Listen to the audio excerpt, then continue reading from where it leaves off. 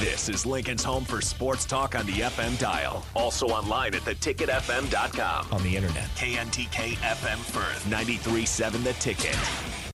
This is On the Block with Strick and Bach.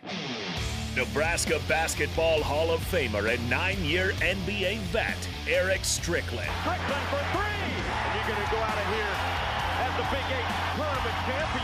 93.7 The Ticket veteran and Ortega connoisseur, Jake Bakoven. I like Ortega and I like pepper. Coming at you live from the Koppel Chevrolet GMC studios in the heart of Lincoln, America. On air and online at theticketfm.com. This is On the Block with Strick and Bach. Hold up.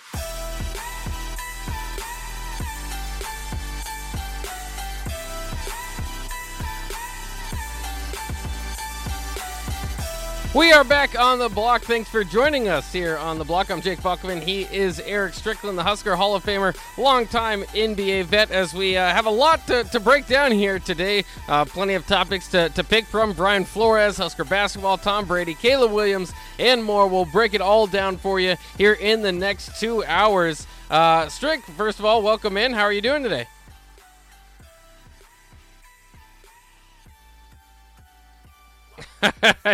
A surprise, but we still having a problem hearing you, Strick. So we'll have to try to work on that again as I hopefully get these guys' attention. Last time I had to knock on the glass, but still seemingly having problems with hearing Strick, so we'll get that fixed. But like I said, lots to break down today, and Strick will join us here in just a moment. We lost our man Big Sky there for a minute, so now we should be back. Big Sky used to do it. How do you not hear me on the block? Oh, we hear you again. Yeah. This is you're supposed to, you're one of the prime members of the block. You're the leading. You're the king of the block. When I step on the block, we need to be heard. You understand what I'm saying? There we go. I think we maybe got it figured out. There's plenty of buttons to push, and I've pushed most of them. I just don't push all of them, I suppose. So, but we got it figured out. So now we can run it right back. How are you doing today? Now that we can hear you. I'm doing great. Oh, there we go. What I was saying was you thought I froze, but obviously I did freeze. You couldn't hear me, so my voice was on freeze. But everything is everything, man. The weather has changed. It's feeling good again. Finally, I was able to sit out back and do what I do. I'm trying to debate on if I'm going to tap in on the wine again. You know, I'm getting ahead of Thirsty Thursday. It's Thirsty Tuesday. That's fine. Yeah, we're going to do it. But, yeah, we got a good show in store today, man. I'm looking forward to having some conversation. Yeah, we got the Huskers coming up, and it's a tough one. You know, they're going out there to Ann Arbor, and we're going to see that. A little conversation with regard to finally hearing about what's going on with the GOAT, Tom Brady. And then, obviously, like you said, we got Chris Basnett going to jump in on the block and holler at us a little bit. So it's going to be a good show. I'm looking forward to tapping in with you, you know, because usually, you know, you like to stay in the ring. You know, you like the WWF WWE wrestlers that don't want to tag out. You just want to stay in the ring. That's right. That's why you silencing me over here. I understand. I'm the undisputed champ, but now I'm stuck in a tag team partner, and we're having problems. But eventually, the tag team usually figures it out, and we'll figure it out here. Like you said, Chris Basnett will join us here in about a half an hour. Right now, Nebraska, looking at the ESPN matchup predictor, has a 6.4 chance to win in Ann Arbor tonight. Of course. Low. Yeah, that's pretty low. Of course, that doesn't really mean much. I don't know how they come up with those numbers. But either way, not expected to win coming into the game 6-15, 0-10 in conference play. Michigan absolutely routed them the last time that they did play. And Michigan at the time when they won 102-67, by the way, that's a lot of points. And they were ranked number 10 too, and that's changed drastically since that time. Yeah, I mean so I guess that's maybe the part that maybe, I don't know if it gives you hope or makes you more sad about the previous losses, that Michigan isn't exactly where they were last time, but they did beat Nebraska pretty thoroughly. The worst part was the 25-6, in my mind, the worst part. I mean, there's a lot of stats you can go through that didn't look too good. The assists assist battle there, Michigan had 25 assists, Nebraska had 6. If they do that again tonight, they're going to have no opportunity. And that's a Michigan team, very talented, had the number 1 recruiting class. Caleb Houston, one of the best freshmen in the nation. Hunter Dickinson was surprised to kind of go back there. So it seems like a pretty good team, but they just haven't lived up to the hype. They lost to Michigan State this last game out. Michigan State just kind of used all their depth to wear Michigan out down the stretch. Nebraska obviously doesn't have the luxury of so much depth, but what are the keys do you see for Nebraska getting off the schneid, coming out of Ann Arbor, finally in the victors column in the Big Ten? Well, one of the things that Michigan State did is they held them down to under 40% of shooting, both from 3 and 2. And so with that, that was what the difference was. Obviously, Dickinson had a great game as well. If the Husker return of Trey McGowan's holds true, where the defense has, held their last 2 opponents, number 11 Wisconsin as well as Rutgers, to under 40% shooting, then that will give them a chance. Obviously, they have to be able to execute down the stretch. They've got to be able to minimize turnovers so that they don't give up too many points off turnovers. Last game against Rutgers, which was phenomenal. It was, I would have to say, a first against Power 5 competition or top D1 competition. They won the rebound battle, which was significant for them, right? I think they won by 11. So, those things, if they continue to do, that'll put them in the game. Obviously, you're going to have the return of Alonzo Verge, who had set out for last game with, I think, some family issues, and he just kind of wanted to, ease his mind and take that pressure off. So Verge he had 31 against them last game. Oh yeah. Another thing, you're getting back the leader in assists, and Verge had 5.3 a game in the Big Ten. So those things will hopefully bode well. Hopefully they'll shoot better. They didn't shoot very well in that last game. Michigan jumped out and didn't look back. And so they've got to, on the road, you've got to go out and do as they did against Rutgers as well, and play well as they did against Wisconsin. Come out early, get establish themselves. Don't get down too quick, because it's so much energy that you have to expend trying to get back. And but some things to really look at, though, is the trouble. The trouble is the Wolverines are 6-2 at home. They play very well at home, right? Their record is 10-8. So obviously the majority of those losses have been on the road, other than those 2.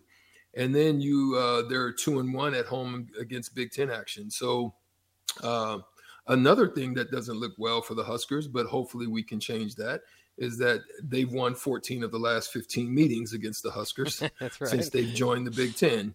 So obviously the road record for the Huskers isn't very good, but anything can happen.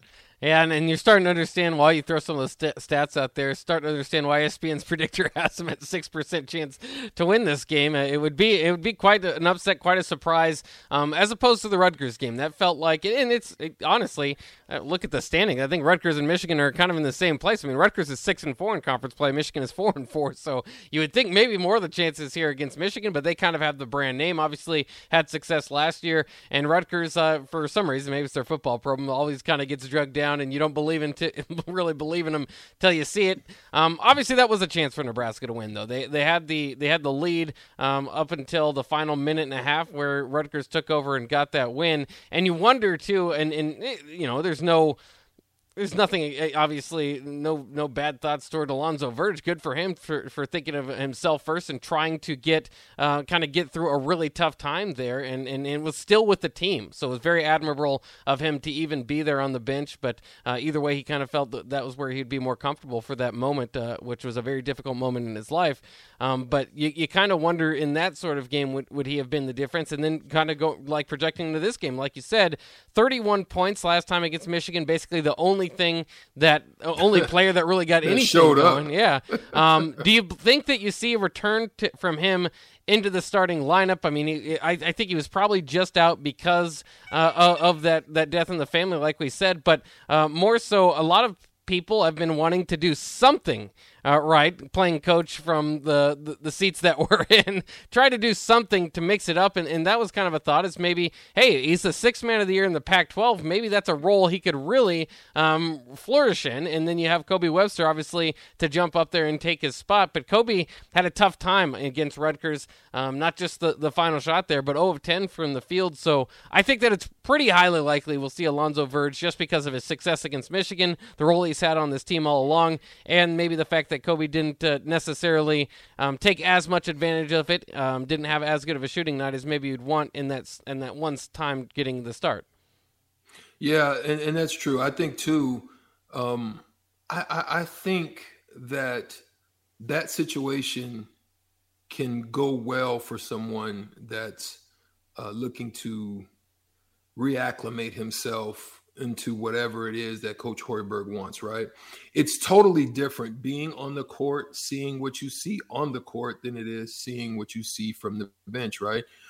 I can attest to the fact that I learned so much by the time of my earlier days when I was just sitting there watching Jason Kidd and watching Derek Harper and watching those guys as point guards, trying to learn the point guard position and what it is that is needed in of me, right? Although I had always been a two and someone that had attacked the basket, I understood what it was and how to find what I do well and do that.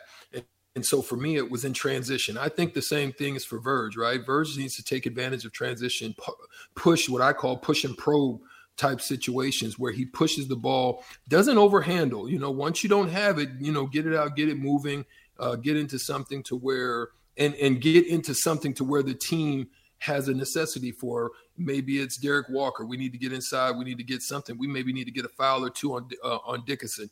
Maybe it's, Bryce McGowan's coming off and getting something on the run or something in transition, finding him on the wing, where he was able to spot up pretty well earlier in that Rutgers game and knock down some shots, finding him in situations. So getting a good understanding of what guys are doing, how they're doing it, where they're going to be.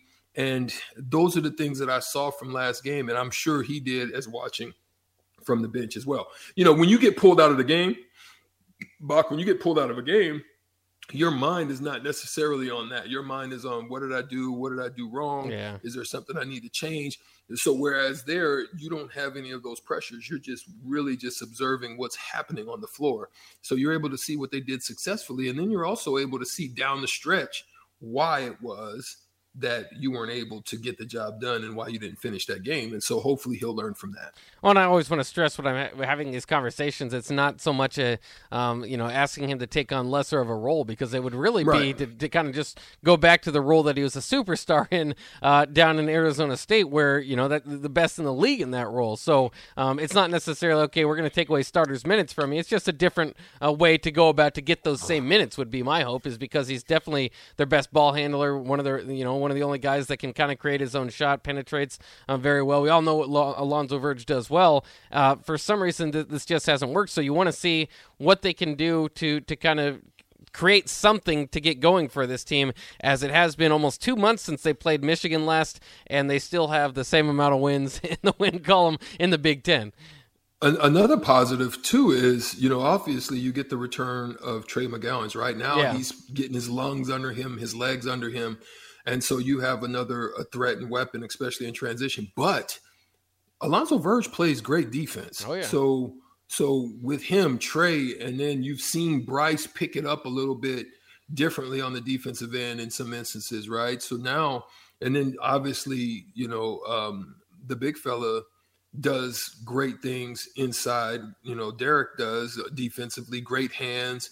And then, Lat was attacking the glass a lot more and doing things like that. And he's not as aggressive on the defense, but he tries. So when you put them all together, if they operate on a string, which is meaning they move, with each other, and they can do what they've been doing, they've got a chance there in Michigan. I mean, I'm not going to say for sure. I mean, obviously the numbers don't look in their favor right now, but at the end of the day, you've got pieces back in full strength that you didn't have. So it could be a change of some sorts. Yeah, and I'm excited to watch Bryce, too, coming off another Big Ten Freshman of the Week. He's got a battle to win that award, though. I mean, as many times as he's winning the weekly award, the yearly award's going to be difficult. Caleb Houston, one of those guys right there that he's going to match up with tonight. Maybe he can try to show a little bit better than he did against Michigan last time out, where he had 8 points, 2 of 9 from the field. Like I said, since then, he's scored more than 8 in every game. So you kind of hope that it's not a mismatch for him. It's not a mismatch for Nebraska.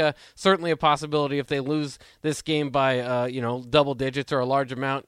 That's what we'll be walking away going, okay, well, it's a mismatch. But what are some of the other takeaways that you would think you'd have if this game doesn't end up that way? Can Nebraska have a moral victory by keeping it close to Ann Arbor and really looking quite a bit different than they did against Michigan last time out?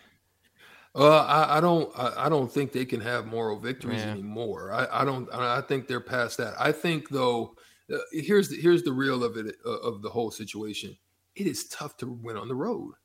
It doesn't matter. I mean, that's why you have to take advantage of your home. Mm-hmm. You have to win your home. This is how you win conferences. This is how you put yourself in great positions to get into the NCAA tournament. You have to take care of home at a high clip. You see that at Michigan, right? Michigan is basically 6-2 at home and 2-1. So now they're going to get a stretch. They're going to get a long stretch of a lot of home games in which they've had success. So their numbers in the Big Ten could change pretty quickly. They played a lot more of their games on the road than they have at home. So that's the thing I think Jawan and his crew and staff are looking at as well. They're like, hey, okay, we're at home. We just lost a tough one. Michigan State is deservedly so. They played, just better than us. But at the end of the day, now we're back home, baby. Now we've got to take care of home. We've got to do what we've got to do in this stretch. We've got to win all these games. We can't slip. We can't overlook. We can't take day off. We've got to get the dub, baby, if we want to get back to the NCAA tournament. So those are the conversations I'm pretty sure Jawan is having, not the way I said it. I mean, I don't say it with the same fire, fervor, and flair that probably he does, but I'm saying it in a similar light probably as to what they're trying to accomplish, and they understand the end goal, and it has to go through the Huskers. Yeah, and you hope to. I mean, because we talk about all these outcomes, that what would it mean for Nebraska, for Michigan? Talk about being squarely out of the NCAA tournament. A loss to Nebraska would be quite ugly at home for their opportunity there. So I mean, that would especially at 10-8, Bach. Yeah. With their overall record, right? Yeah, they're in trouble as it is. They need to be at the top.